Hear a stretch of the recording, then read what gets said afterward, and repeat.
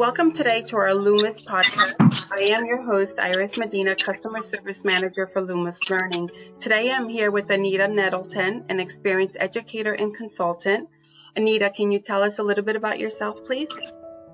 Yes, thank you. I'm a veteran educator with 17 years experience. Currently, I teach fifth grade language arts, which embeds reading and writing, and I teach at a high-performing public school. I've also taught 6th, 7th, and 8th grade language arts, and I've also worked as my school's library media specialist, where I worked with 1st through 8th grades in the literacy components.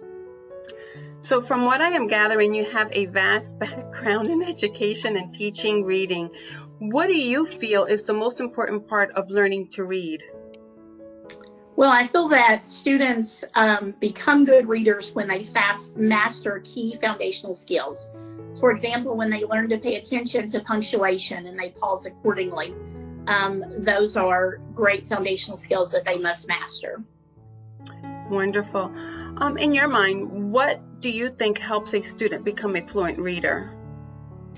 I think one of the biggest things is for students to be able to practice reading fluently, but I also think that's important for them to hear modeling. They need to hear the text read correctly, but they also need multiple exposures to the text. Once they get those multiple exposures, they become more fluent in paying attention to the punctuation, which in turn helps them become stronger readers. Without comprehending what they're read, of course, they're not going to become fluent readers. So it's important for them to understand the key vocabulary, and by paying attention to punctuation, having exposure to the text multiple times, and then being able to understand what they've read, their comprehension can grow. It's also really important that they're willing to look back in the text for answers. That will, of course, help them become more confident and foster a sense of understanding. Thank you so much. That is really great. You previously had the opportunity to preview the new Loomis reading program. Can you please share some of your insights into the program with me and what your thoughts are? Yes, well, I love that the Loomis reading program provides repeated exposure to a single text. The students are able to interact with the text in different ways, which is a phenomenal way for them to build fluency. I love that it starts out with the students reading a cold time read aloud, and then they immediately follow that with the next activity being a hot timing read aloud. As they record themselves reading the passage, they have the ability to assess themselves as they listen to the recording being played back. And I feel like the ability for students to be able to assess them things is an important skill that will help them become the best readers they can be. As they self-assess, if they don't like what they're hearing, then they certainly have the option of re-recording, which I felt was a phenomenal tool that the Loomis reading program offered. As this teacher listens to their recording, they're able to compare the master recording, which is a recording that the teacher has recorded ahead of time. And I thought for the students to be able to see how their recording compares to the teacher's really emphasizes modeling and allows the student to hear what proper fluency sounds like. So, the repeated exposure and then the way that the students are able to interact with the text through a variety of activities is phenomenal. Thank you. How do you feel this program can benefit students and teachers? Well, I think as a teacher, one thing that we're always trying to identify is our students' weaknesses, those gaps, and what we can do to benefit them. And, with becoming more fluent readers, that can be difficult, especially when you have a class of, 25 children. But the Loomis reading program is so personalized in the sense of the student is recording themselves reading the passage, and then that's compared to the teacher's recording. And that yields data that is super beneficial to the teacher. The teacher can take that data and see where the student's weaknesses lie, and then they can build lessons that will help the students. Obviously teachers are busy. So the fact that the program has built in feedback that the teacher has, right available to them without a lot of work, that's a phenomenal tool.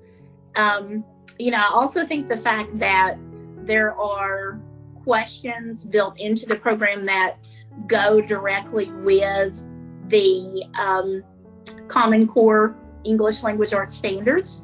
Those questions are varied. Some of those questions are multiple choice, whereas some of those are vocabulary questions with matching. It's a variety of activities that keep the students interested, but it also keeps them thinking and applying different levels of Bloom's taxonomy. So it's not just about memorization. Thank you. If you were teaching reading and your school purchased the program, tell us how you would implement Lumos reading program to improve not only fluency, but comprehension for your students as well. Well, I think, as I've already said, the Lumos reading program, it's a highly desirable tool, and I would definitely be excited to use it in my classroom.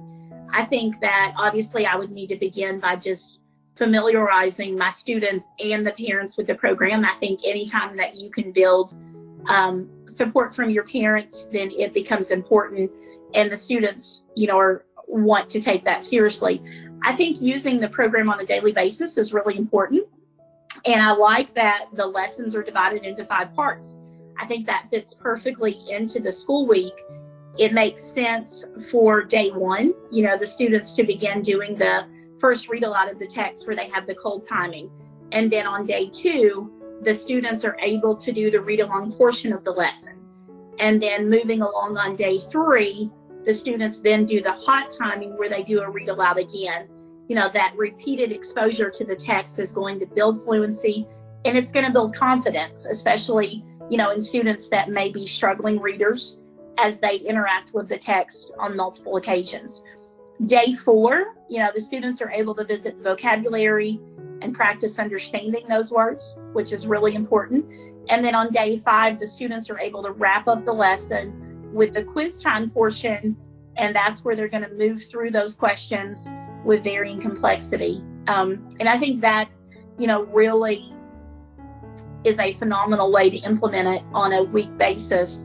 And going back to the data that I mentioned, once the teacher has the data, I think then they can take the next week and use that data to focus on mini lessons that help with the gap areas for students. So basically, I would use the tool for a week and then take the data from that tool, use mini lessons, and then back on week 3, I would be ready to do the next lesson. Wow, that's really great. I thank you for your expertise, and we look forward to hearing from you in the near future. Thank you for taking the time to view the program, to provide us your feedback and your expertise with all your knowledge. So thank you for joining us today, Anita, and we look forward to talking to you soon. Thank you so much.